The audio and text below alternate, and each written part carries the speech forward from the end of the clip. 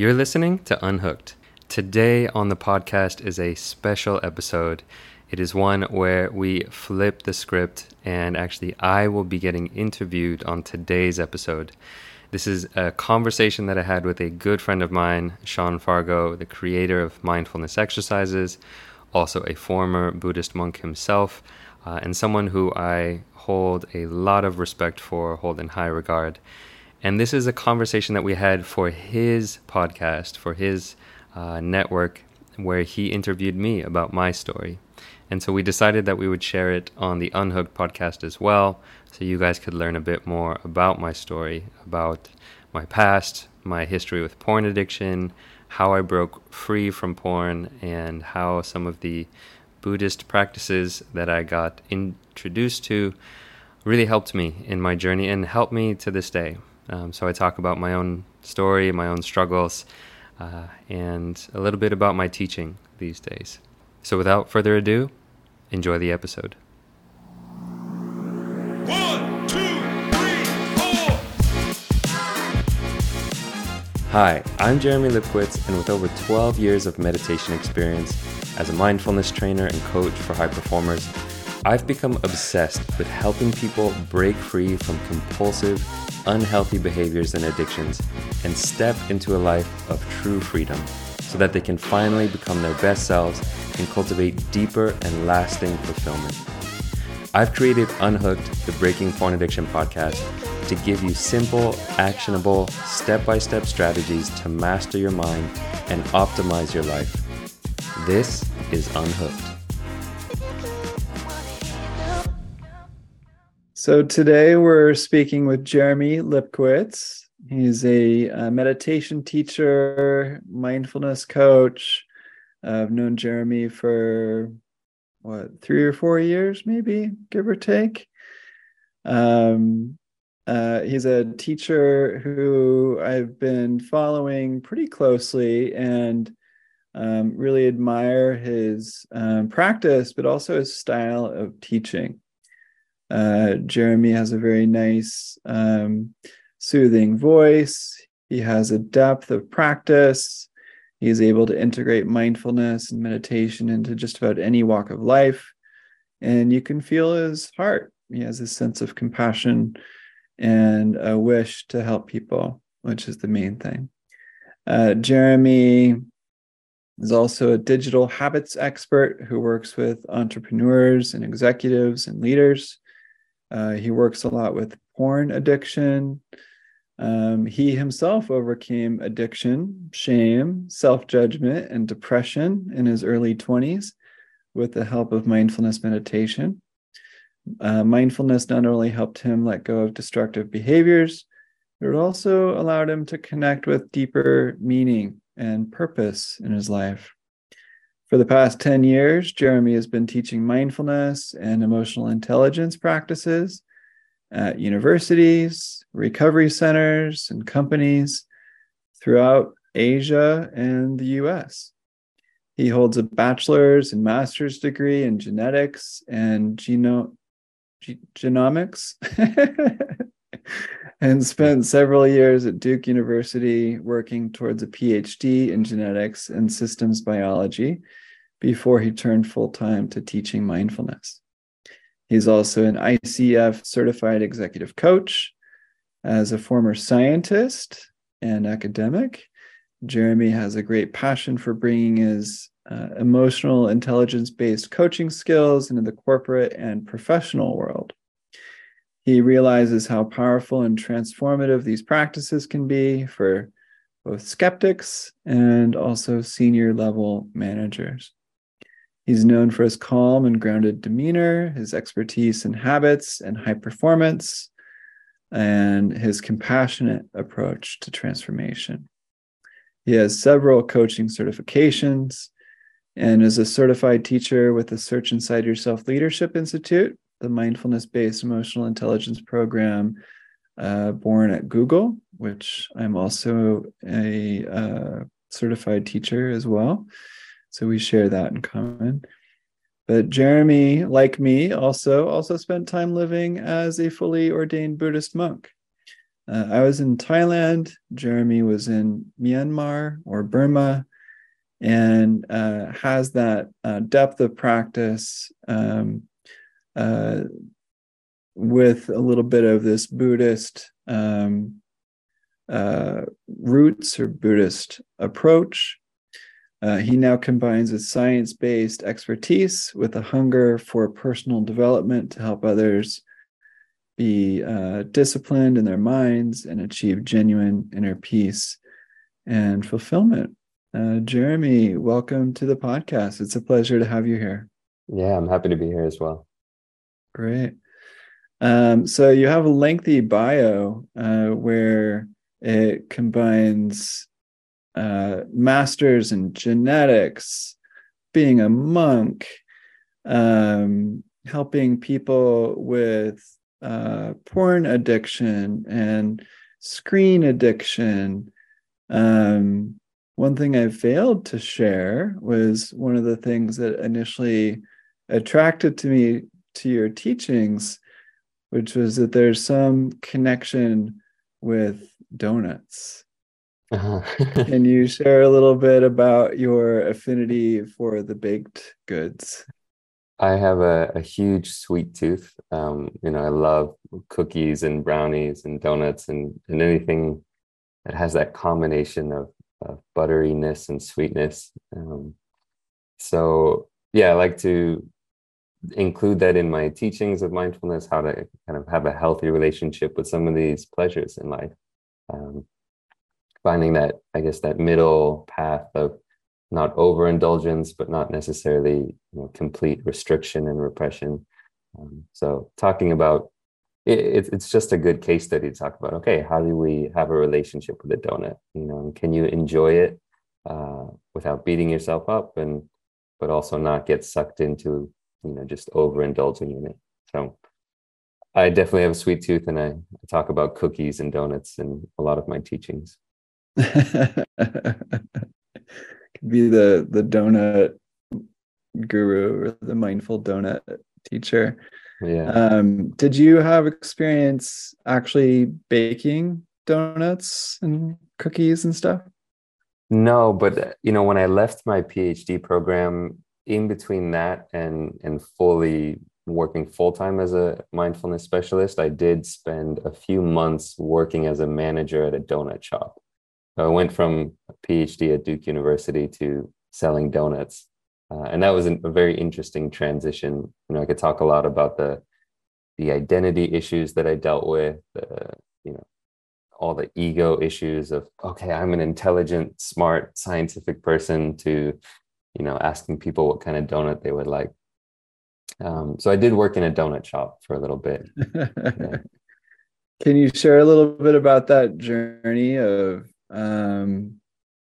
struggling with that identity and how you dealt with that? Because I could see a lot of people going through changes in their profession with these things that we might superficially deem as downgrades in our life or our identity. Maybe we lose a home, maybe we lose a partner, now we're divorced, maybe there's all sorts of these transitions that on the outside might seem quote unquote bad, but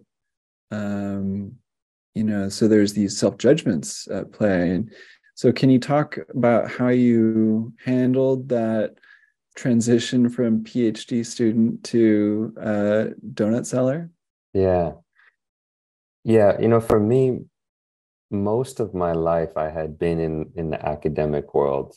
Most of my young adult life and mid-adult life, I was a scientist and had built up just such a strong identity around my intelligence. I thought that my intelligence was the most important thing, and it thought that it made me better than other people.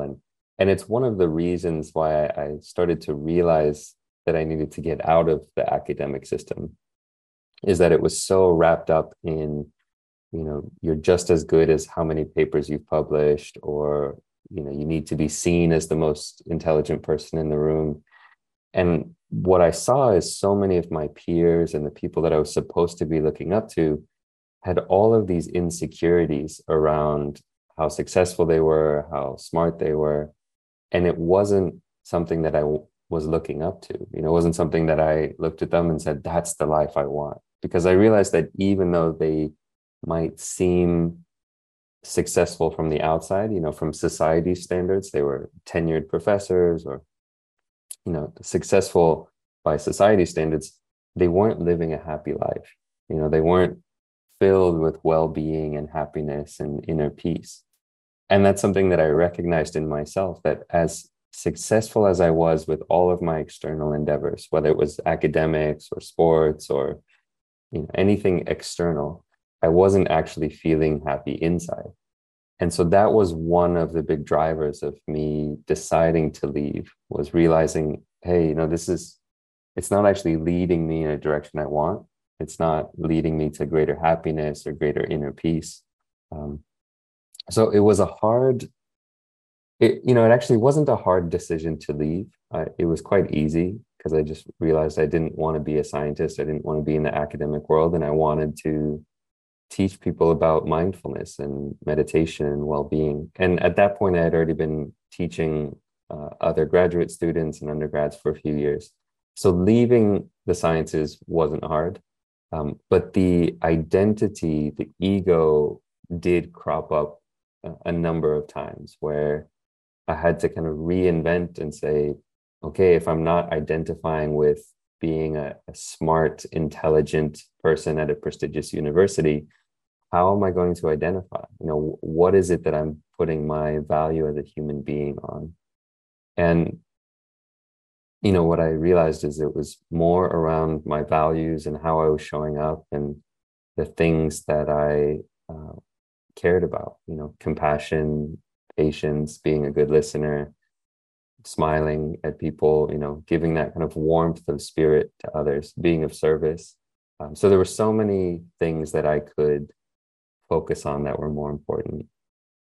And that really helped me. But it was a struggle because I was so identified with this, yes, I'm an intelligent, smart person. Yeah. Yeah. It reminds me a lot of my journey right before I became a monk, is realizing that the externals were kind of what I was hoping for, but the internals were missing. Mm-hmm. And I wasn't happy. And the people kind of even ahead of me on the sort of business game uh, weren't happy. And it's like, started questioning what I wanted and why and what was my purpose. Mm. So when you went through this transformation of sort of dropping that identity as this, you know, smart PhD person, and reorienting to the inner life, how then did you make the transition into the monastery where you became a monk? And how did you decide to do that? Yeah. You know, it's interesting. My monastic experience is quite different from, I mean, I'm sure everyone's monastic experience is unique in its own way. For me, my monastic experience came many years later, you know, so I had started even before I left the academic world and left the sciences, left my PhD, I had been starting to do these silent meditation retreats. So Vipassana retreats or insight meditation retreats. And those had such a profound impact on my life. You know, I started my first one in India when I was around 25. And once I did one of them, I realized how impactful it was and how important it was. I went on them regularly. So it was maybe once every 6 or 7 months, I would go on a 10-day retreat. And I did that for many, many years. And then a few years into that, you know, maybe 8 years later or so, I decided to go on a month-long meditation retreat in Burma. And at this month-long silent retreat, you had the possibility to do a temporary ordination. And so for me, it wasn't like I was deciding, oh, okay, I really want to be a monk for the rest of my life. It was more, knowing how important this practice of insight meditation and Buddhist philosophy and all of it was more something that I wanted to experience for a while, but I knew it wasn't going to be for the rest of my life, and it wasn't. Yeah, I knew I didn't want to be a monk forever. So for me, it was actually more of an experience to have for a while, and in some ways to intensify the experience of the month-long retreat as well, because you take on a few uh, extra rules that that apply to you. So that decision wasn't a momentous decision. This was much later in my path as a practitioner. Yeah. Um, yeah. These, 10-day, 1 month, 3 month retreats can be so powerful. And I recommend, everyone listening to try one if you haven't tried one, especially like a silent vipassana or insight mindfulness meditation retreat where you're sitting, walking, sitting, walking, mindful eating, limiting the amount of distractions in our lives and really just being mindful of each moment, seeing the thoughts come and go, feeling tones come and go, and to get a glimpse into the workings of our minds. And it can be so helpful for resetting our nervous system and opening the heart and letting the mind settle. And retreats are such a powerful way to deepen our own practice and to strengthen our mindfulness teachings, because we're speaking from experience, and that those layers of depth that we go to, layers of presence, and so I'm glad that a lot of your practice is based on these retreats. And I'm just curious about maybe any momentous times in your life on retreat that maybe had a powerful impact on you. Maybe you had a challenge in a retreat where it felt particularly painful, or a point where you found bliss, or you notice some of your habits of mind changing.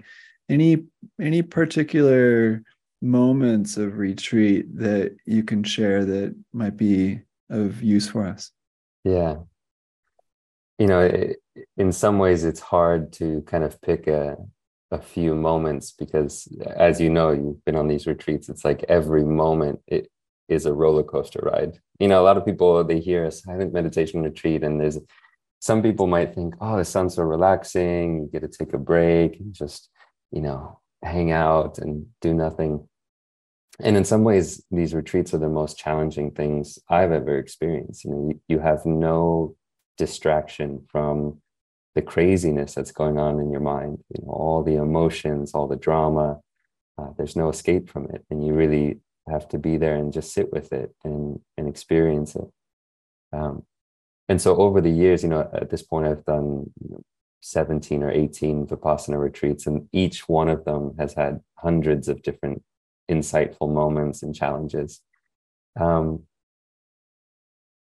A few things that come to me. One is just the realization, when you simplify in this way and you don't have any phones or books or music or internet, and you're just sitting and walking and having lunch, sitting, walking, having tea, sitting, walking.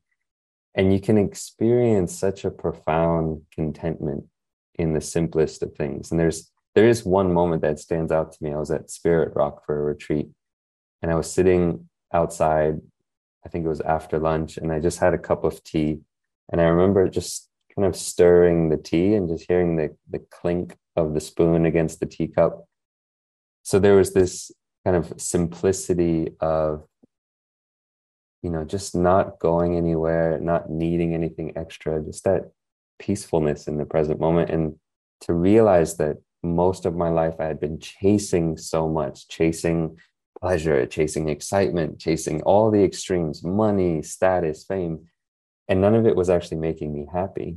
But this contentment you could find in just sitting and enjoying a cup of tea and feeling the wind on your face. And, it can be so beautiful to have those reminders that happiness and contentment and fulfillment isn't some far off thing. It's just right here within you if you know how to stop chasing things.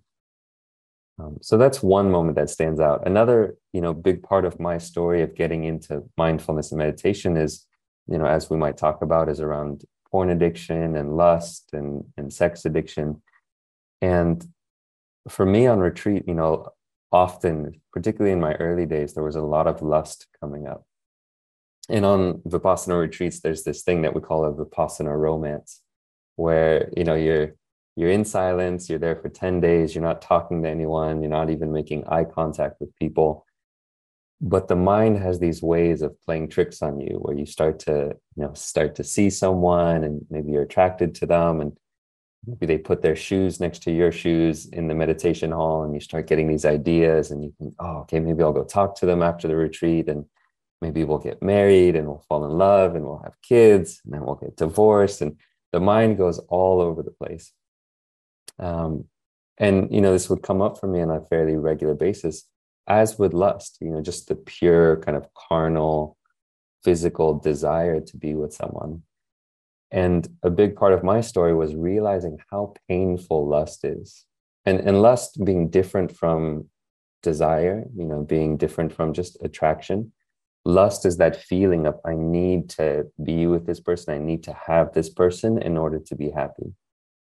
And that lust that would come up, you can feel the fire and you can feel the burning sensation of unhappiness and how strong that is. And I remember learning how to befriend my lust, rather than to try to repress it and say, lust is bad, like, go away. I'm supposed to be a peaceful monk and not feel these, but instead just learning how to accept it and say, oh, lust is here again.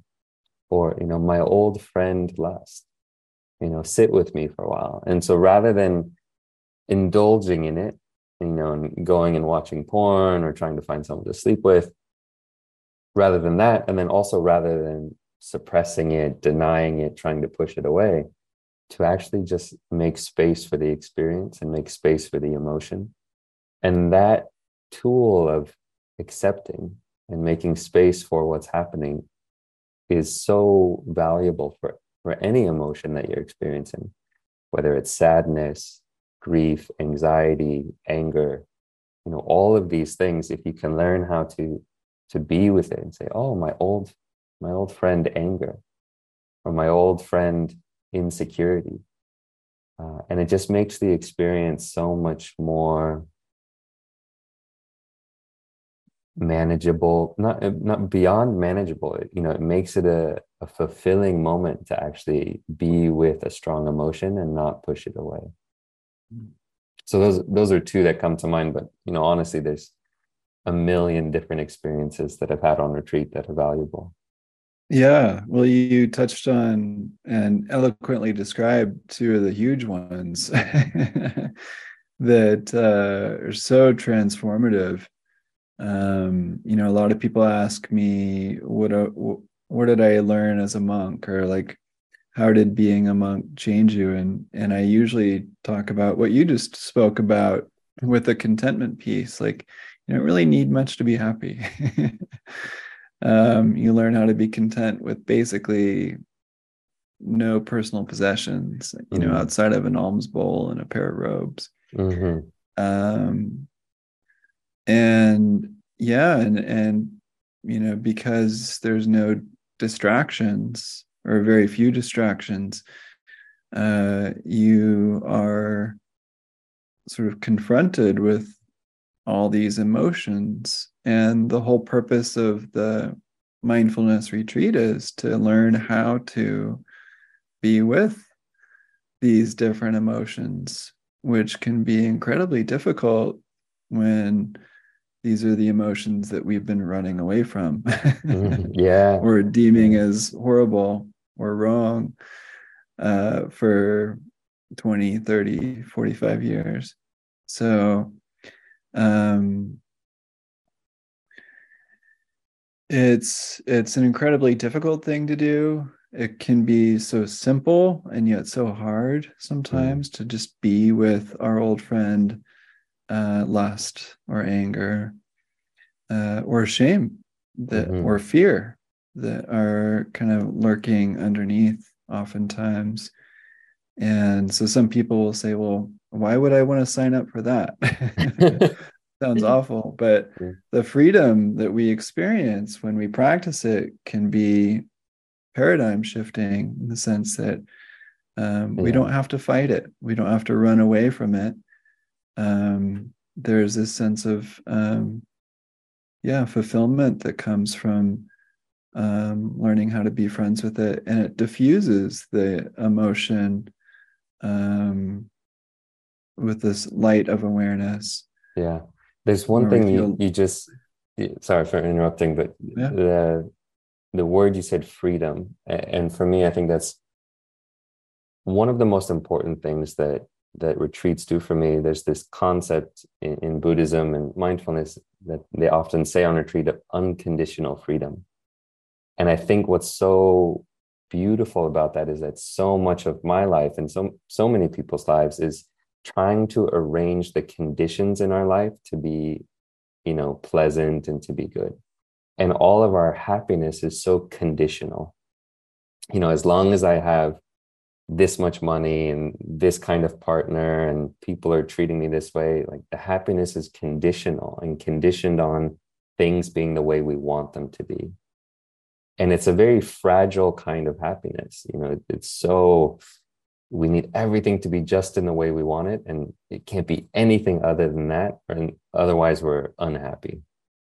And kind of the promise of Vipassana, the promise of mindfulness and meditation, is this unconditional freedom, that it doesn't matter what's going on in your external life, you can experience that freedom and that fulfillment from within. And it's, one of the beautiful parables or stories that I love from Buddhism is like this king who, had some thorns laying around his kingdom. And he told all of his, workers and people, he's like, okay, cover the whole world with leather so that when I walk, I'll never step on a thorn. And someone was like, hey, dude, like, why don't you just wrap leather around your feet? And that way you can walk wherever you want and you don't have to worry about it. And to me, that's what mindfulness and meditation does. It's like wrapping leather around your feet. It doesn't matter if you're in a stressful environment, if you're experiencing lust, if you lose things, it's like you have that freedom from within. You have the strength and the resources that you can go into any situation, you can experience anything and still maintain your inner peace, your inner calm, your balance. There's, in Buddhism, we talk about the 8 worldly winds, which are like these 8 things that come and go. So pleasure and pain, gain and loss, fame and disrepute. And it's like, we can't help those, those things will come. We have pleasure and we have pain. We have gain and we have loss. And so we can't control those we can't have only the 4 good ones and none of the 4 bad ones, right? So in order to deal with that, we cultivate this inner strength. So that unconditional freedom is a big part of what retreats can do for you. absolutely. Yeah, well said. Um, yeah, and it offers us freedom from always doing and getting um, and offers us this contentment to be. And we get to um, appreciate these moments of our life and appreciate ourselves. The more we meditate, the more we go through these difficult times of being on retreat, the more inner confidence we often build, and these new habits of mind and turning Mm, towards reality rather than anesthetizing ourselves or distracting ourselves with Netflix or bourbon or, 16 Twinkies. Um, and so I'm wondering, yeah, so right now, you've been working a lot with addiction, namely porn addiction. I know you've done a lot of work with, I think, screens, I believe, as well. But um, addiction, we can say a lot about addiction, but I'm just curious what parts of your own story you can share around your addictions to things and what might have been sort of near the root of that in your experience, and why you think there was this fuel for, wanting something Mhm. external, and how you were unable to unravel that. Yeah. It's so fascinating with addiction that all addictions are very similar at the core level, at the root level. And it almost really doesn't matter what the behavior or the substance is. There are differences, there's some nuances in terms of how you work with different addictions just because of how they manifest. But at the core, at the root level, all addictions are an attempt to escape some suffering, to, run away, to numb out, or, find some peace in a state of pain or suffering.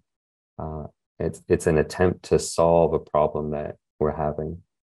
And so whether it's porn or video games or junk food or Netflix or, work or exercise, all of these things can be addictions in terms of these something that we use to escape a feeling and that has detrimental effects or consequences in our life. So for me, I've had, addictions throughout my life, and they've come up in different ways.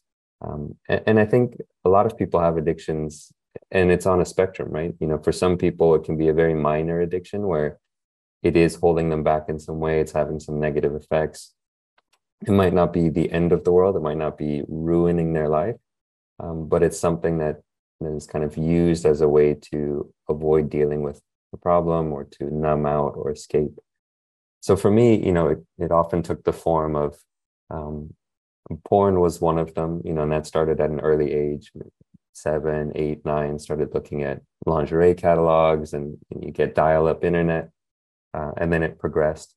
But it also took the form of junk food. I remember when I was in middle school and I had to walk home from school, and I remember that, on the walk home from school, I would actually stop at like 3 different convenience stores because I would buy candy and junk food at each one, but I was so ashamed of how much candy I wanted that I would buy like a couple candy bars at one, and then I would walk a few blocks, down and get a few more candy bars at another one.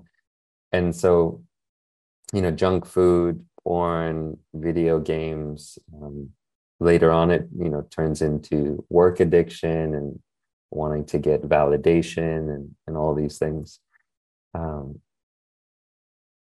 a big part of addiction is the shame that surrounds it, the self-judgment, the self-loathing, the sense of being broken or isolated.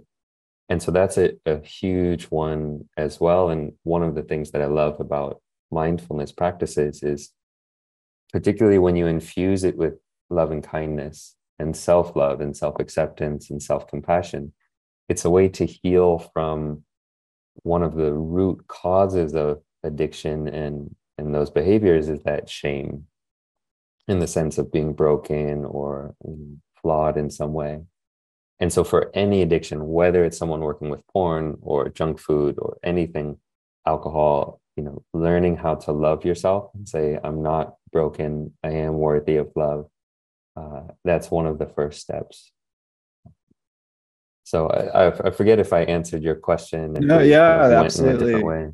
Yeah, and I really appreciate that eloquent answer. And I think you're really touching on the root of a lot of people's addiction. Maybe not everyone's, because certainly We can touch on trauma here and genetics to some degree, but shame is such an underlying root for a lot of addiction, and shame can touch on trauma as well. But Mm-hmm. so many people feel unworthy of love or not being good enough, not being smart enough, not being good enough looking, and they may have, had some missing ingredients in their childhood, or had some experiences in their childhood that led them to feel uh, ashamed of Mm-hmm. themselves. And a lot of us cover that up, or try to feed that missing hole in ourselves Mm-hmm. with these different addictions, and might numb ourselves out or distract ourselves, as you said, from feeling this. And I think shame is different than guilt. Guilt is more like I did something wrong. Shame is more like I am wrong type Mm-hmm. of thing. And it's it's sad, when we have this mistaken identity or this mistaken belief of ourselves. And I agree. I think these heart-based practices of loving kindness and self-compassion, self-forgiveness, go a huge way, go a long way of helping to helping us to feel worthy again of our own love and of other people's love. Um, Yeah. and Would you be able to touch a little bit on some of these heart-based practices that you found to be helpful for you and in your work for others? Are there Mm. kind of specific flavors or phrases or practices that you found helpful for addressing shame with the heart? Yeah. One of the things about addiction that I like to just think about is, addiction is, as you mentioned, around trauma, and a lot of addiction comes from trauma. And there's a misconception that, it has to be a big trauma, trauma with a capital T, like something big happened in your life. But for many people, it's not some big event. It's, micro trauma, just like the small experiences of not getting your needs met when you were younger. Maybe you didn't get the support you needed. Maybe your parents were absent. Maybe you got bullied. And it's all these small events that can add up and make you feel like you're not safe and like you don't have what you need. And so that's, what causes many of us to reach out for these soothing, self-medicating experiences that give us the dopamine, give us the feeling of safety and the feeling of control. And so when an addictive behavior crops up, what I like to kind of recognize is, oh, this is, a young part of me that is looking for safety. This is a part of me that is looking for security. And so to include kind of that visualization of a young child that's in pain, a young child that's suffering or alone or isolated. And in the same way that, if you saw a young, helpless child on the street that was just like the cutest thing ever and was alone and homeless, and your heart would just reach out for that child and say, oh, you poor thing, like, let me protect you, let me care for you. And so one of the tools is like, can we learn to love ourselves in the same way? Can we learn to see ourselves as that hurt child that needs love and support? And so that's one of the ways you can kind of infuse a loving kindness practice for yourself is, as you're doing a metta meditation or a loving kindness meditation, and, you're saying phrases like, May you be happy and peaceful. May you be safe. May you live with ease and well-being, whatever phrases you want to use. And we can talk about some phrases later, but to almost visualize sending it to your younger self, and say, hey, I'm here for you. I care for you. And this is where a bit more of the compassion comes in is, I care about your pain and your suffering. And may you be free from this pain and suffering. Or just, hey, I'm here for you. I care for you. And so that I found really helpful. A lot of the clients I work with find helpful as well, is seeing that inner child within you that needs love and support. And it's not always easy to connect with. There can be a number of reasons, especially as we talk about trauma, there can be a number of reasons why that's hard to connect with. So sometimes it's helpful to visualize someone that cares about you. We might call it a benefactor, but it might just be a relative that you really appreciate, a teacher that you've had that cares for you, someone that you instantly feel that sense of warmth and love, and to use that person as a visualization and to imagine them sending, that love to you. So there's a number of ways to tap into love and kindness. One of my teachers, Michelle McDonald, I remember being on retreat with her once, and we're doing a loving kindness practice. And she said, sometimes you have to interview different people for your visualization. Like you think, oh, okay, I've got the best person in mind to visualize for love and kindness. And then you do it and it feels like dry. It doesn't feel, like it's infused with that loving kindness. And so you have to try out a few people and maybe someone that you didn't even think it would really work with. You're like, wow, I really feel that sense of love and kindness. I feel the compassion there.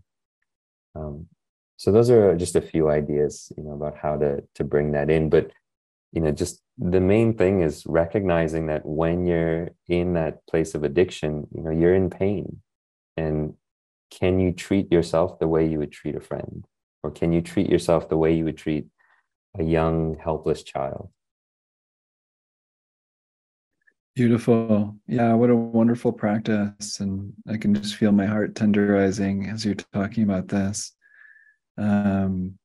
Yeah, last year I went on a retreat, and the retreat teacher asked me to bring a picture of my childhood self printed out. And I didn't know why, but I brought it, and we went through a similar exercise. And it was helpful to have a printout of what I looked like when I was a kid, rather than me trying to imagine myself when I was 3, but to have like a visual, and I could connect with it and then internalize it. And it kind of helped that feeling grow a little bit more. And different things will work for different people, but yeah, what a powerful way to help heal our childhood in some way by reconnecting with them. Yeah. And a lot of the times when people connect with shame, and when they cultivate this open heart, and this sense of care for ourselves in the midst of this shame, or in the midst of this addiction, and in the midst of this unworthiness, or this feeling of unworthiness, a lot of the time there's this sense of grief that comes up. And the floodgates of tears can come up, and we may carry judgments of grief itself as being weak, and so I wonder, either in your experience or with your work with your clients, maybe grief doesn't come up in the boardroom so much, because the container may not be appropriate, but I'm wondering if you have any thoughts about the arising of grief and how we may be able to meet it with the same warmth. And if you have any tips or tricks on meeting grief through this process. Yeah, grief, shame, sadness, anger, they're all natural responses to difficulties that we've had. We talked about trauma, and often trauma involves other people, and so sometimes there's the anger and the hatred of what other people did to me. There can be the grief of a childhood where you didn't get what you needed, and these are really strong emotions, and they can be very uncomfortable. And particularly in the context of meditation, it's like we don't want to sit with it. We want to run away. We want to stand up and end the meditation, go look at Netflix or Instagram and kind of avoid, right? And again, as we talked about with the purpose of these silent retreats, it's like learning how to sit with those experiences, whether it's grief or anger or shame or sadness, and make space for it and kind of hold it. And for me, when I do it, I always visualize almost turning towards the emotion and hugging it, like putting my arm around it or hugging it and saying, just to the emotion itself, like, hey, you're safe here, and I'm here for you. That whole my old friend, or almost as if the emotion itself was a young child that was in pain, and just saying, hey, grief is here. Can I sit with this? Or, I'm here for you. And so seeing that as, in some ways, the purpose of training, that is what we're doing. A lot of people, it's so interesting, we talk about mindfulness, and a lot of people think, okay, the purpose is to follow every breath and to be really concentrated. And I'm like, that's not the point at all. The point is learning how to have a better relationship with what's coming up for you. And if grief is coming up, don't worry about the breath. Let the breath go away and learn how to be in relationship to grief, and learning how to make peace with your grief and comfort your grief, and not suppress it, not, push it away. So much of the suffering we experience is from either pushing things away that we don't want, or grasping onto the states of mind that we do want. Like, oh, finally, concentration. Let me hold on to this forever. I need to be concentrated. And that just causes us to get wound up and tight. And in the same way, grief comes up and we're like, oh no, grief. I don't want grief. Let it, push it away. But instead, it's like anything that arises, whether it's pleasant or unpleasant, can we learn how to sit with it? And this is in meditation practice. Sometimes we talk about this practice called Vedanas, or like the feeling tones of any experience. And one interesting way to practice meditation is just to notice what's the feeling tone of any experience that's coming up. And any experience, whether it's a mental experience, a visual experience, physical, has a feeling tone, meaning it's either pleasant or unpleasant or neutral. And the tendency of the mind when we're not paying attention is, if something pleasant comes up, we want to, grab onto it and hold onto it. And if something unpleasant comes up, we want to push it away. So grief comes up, it's unpleasant. And if we're not mindful, we think, oh, get out of here. Let me get back to my pleasant meditation. But a really cool way to practice is just to say, oh, this is unpleasant, and I can sit with it. I don't need to push it away. And so there's kind of two things that I'm offering here. One is the compassion of recognizing it's a difficult experience and saying, oh, okay, can I sit with this? And I care for you, and bringing that compassion into it. And the other is kind of the equanimity that we talk about of when something's difficult, that's coming up, can you just say, oh, this is unpleasant, but I don't need to push it away. Or, oh, this is pleasant, but I don't need to grasp onto it and try to hold it there. So both of those, approaches, compassion and caring for it, and the equanimity, the wisdom of, I don't need to do anything with this, can be really valuable. Sure. Yeah. Thanks for sharing that. Yeah, and so a lot of your work these days is around this addiction to porn, which is not really talked about very much in our society. And I get the feeling like it's a growing addiction. Um, Mm-hmm. and, I assume that the majority of people are male who are addicted to porn, although I imagine there are many women who struggle with this too. Mm-hmm. Um, you know, Porn is a relatively recent phenomenon, I would imagine. Just maybe I'm wrong, but um, just with the internet and also, there's magazines and whatnot, but 500 years ago, there wasn't the proliferation of, Mm-hmm.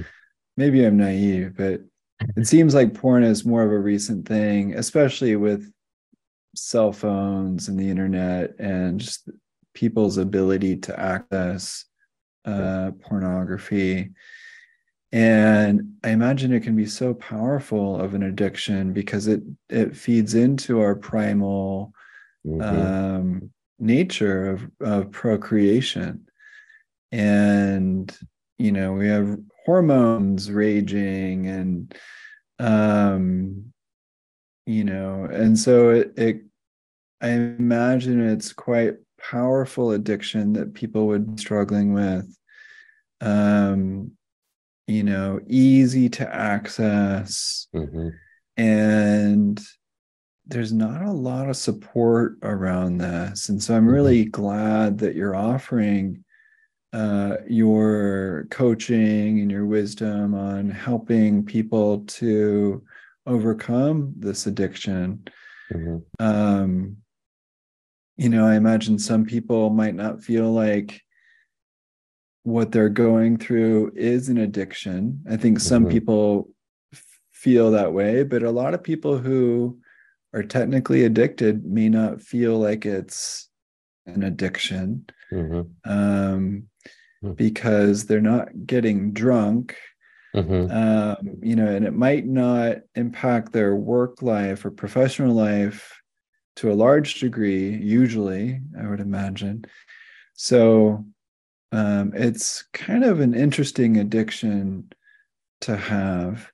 Yeah. And so I'm curious, in the moments that we have left together, if you could talk a little bit about um, some of the peculiar or unique aspects of this type of addiction of pornography, and Yeah. any interesting insights that might differ from another type of addiction, or is it just just like any other Yeah. addiction? Can you help paint the Yeah, picture there's on? there's tons of things so there's so many things that this just brought up for me. So a few things you said, some people might not know they have an addiction, right? And part of the reason is there's a couple reasons. One is that for many people it starts at such a young age and they've been using it, almost every day since before they can really remember. 7 or 8 years old, they might have started and you're using it every day. And so it's almost like that parable. You ask a fish, how's the water? And they say, what water? And you ask a grown man, how's what are the consequences of porn on your life? And you're like, what consequences? Because it's just part of their life. Also, the effects of it can be very subtle and they're not immediate. With alcohol, with hardcore drugs, you might experience those consequences right away, or an hour later, or the next morning. With porn, it's changing you on a neurological level, and so we're seeing the negative effects or the consequences maybe 3 months down the road, maybe a year down the road, and they're subtle but cumulative. So how they influence our intimacy, our sexual relationships, our partnerships, our ability to focus, there's so many ways that it affects us on a more subtle but gradual level. So that's just a little bit about that. You also mentioned, you know, is porn new? And it is both new and not new. And it's not new in the sense that, pornographic imagery has been around for hundreds, thousands of years. That's not new. Sex work has been around for thousands of years as well. So some of these things are not new, but what is new is modern day high-speed internet pornography that is different from things we've seen in the past. And in particular, what's different about it is the accessibility of it, the availability, the affordability, and the novelty of it, and the anonymity as well. But what makes modern day pornography so, I don't want to say dangerous, but just so potentially addictive, is that there's an infinite variety, a relatively infinite variety of things that you can access. And so you actually see people who are watching 8 or 9 hours of porn per day because you can just keep finding new stuff to trigger your dopamine. It's interesting with food addiction, you can only eat so much food before you get physically sick and your stomach just gets full. You can't just keep sitting there and eating more sugar. But with porn, you actually can just keep finding new content, new material, and you can sit there hitting your dopamine button for hours and hours on end because you're looking at new content. There's infinite novelty to sit there and trigger your dopamine system. And it's also what leads people into more and more extreme content is they get habituated with, normal sex and normal porn, and then they need more and more extreme things to get the same level of excitement, the same level of dopamine. The other issue with porn is what we call the 3 A's of porn, the 3 A's of porn addiction, the accessibility of it. Everyone has a smartphone now. Every 9-year-old boy has a smartphone and can go into his bedroom and access Pornhub. So that's one thing. It's just highly accessible where it wasn't in the past. It's also incredibly affordable, which means it's actually free. So a lot of drugs you have to pay for. If you want alcohol, you have to go to the store and buy it. With porn, it's free and it's easily accessible. And then the third one is the anonymity. So, again, alcohol, you have to go to a store, you have to go to a bar, mostly people kind of know that you're using it. With porn, you can do it completely anonymous. And so those 3 A's are kind of the firestorm of porn addiction, why it makes it so addictive in our society. So there's so many topics, and like you said, it's not something that we talk about, and yet it's a huge issue. So many people struggle with it.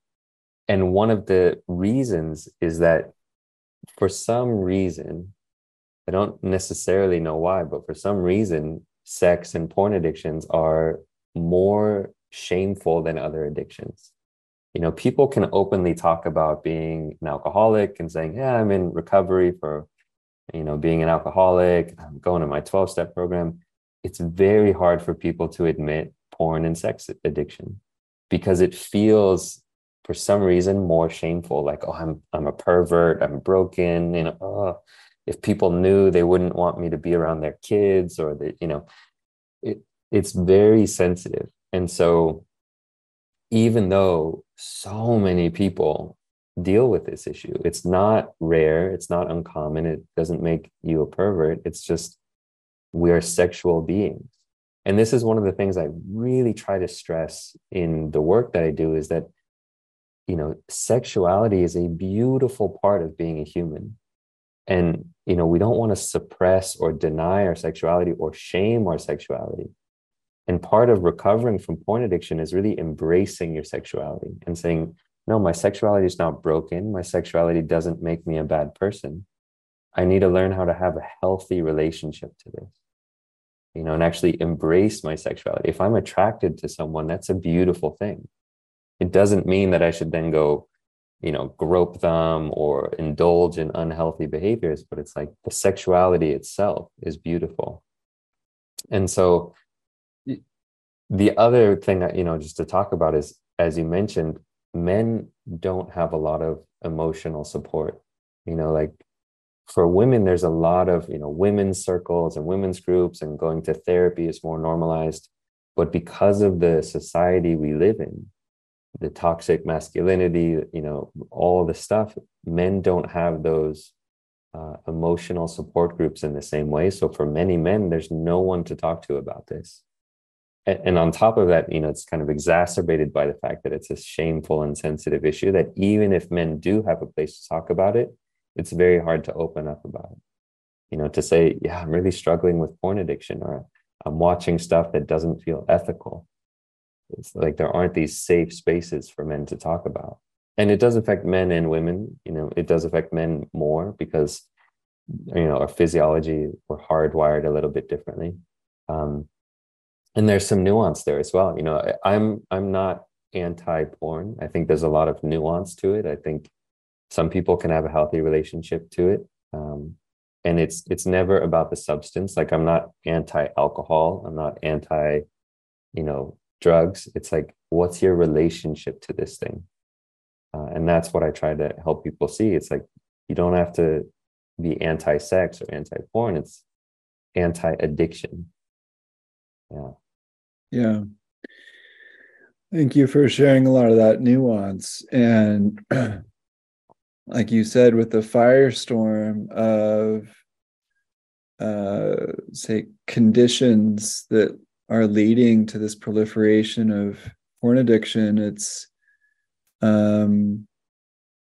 alarming that so many people, so many men are so susceptible to this, given the conditions of affordability and accessibility, and what was the third A that you mentioned? Anonymity. Anonymous. Anonymity. Yeah. And yeah, and there's the lack of support definitely out there, and the shame, as you mentioned, around it. How can people get a hold of you, and what do you offer around supporting people with porn addiction? Yeah. So people, you know, can find me. I have a podcast that I host myself talking about this issue. I also have an online course specifically geared towards helping people understand how to break free from digital addictions. So it goes through some of the habit science, you know, understanding addiction, building a stronger mental foundation. And, you know, a big part of recovery, just a little side note, is building a more fulfilling life. That we know that a lot of addiction comes when we're not getting our needs met in terms of our relationships, our physical health, mental well-being.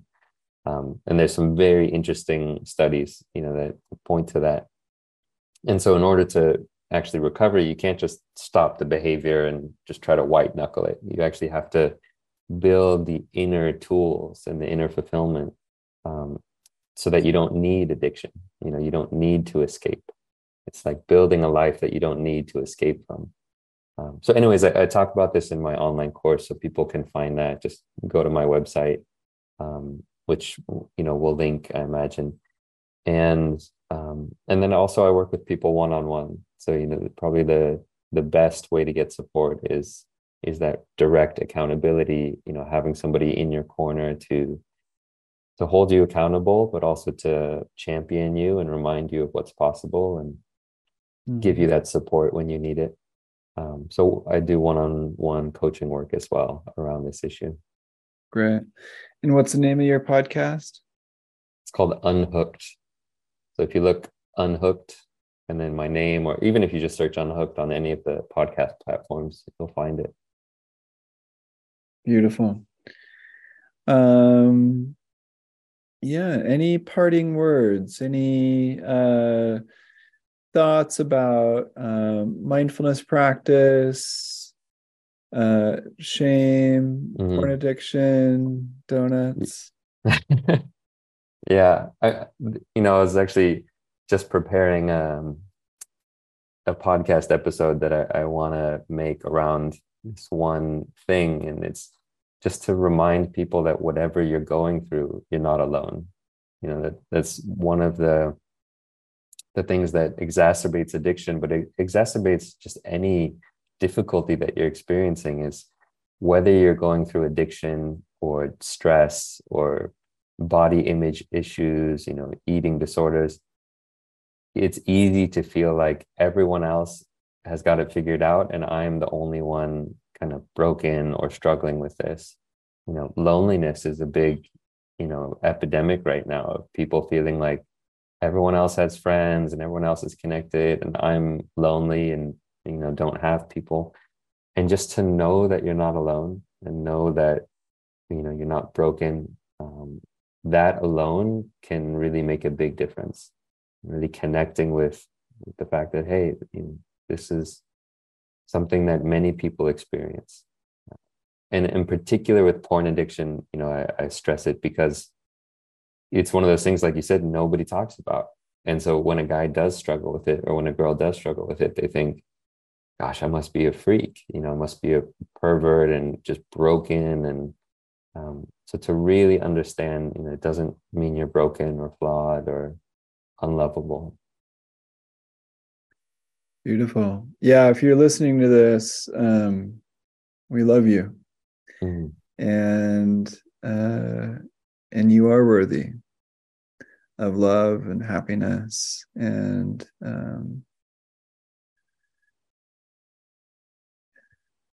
and there is a way through it with the light of, caring, gentle awareness and mindfulness. And you can get unhooked from this with the help of Jeremy Lipkowitz, our esteemed friend of mindfulness exercises.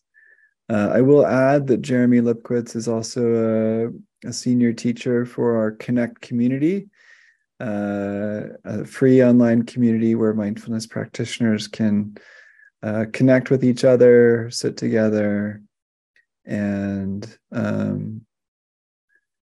co-create community. So, but Jeremy, thank you so much for sharing your wisdom with us today around so many topics. We have his links to his offerings down below. Please check them out and subscribe to Unhooked wherever you get your podcasts. Jeremy, thank you so much for joining us today. Thank you. It's been a pleasure.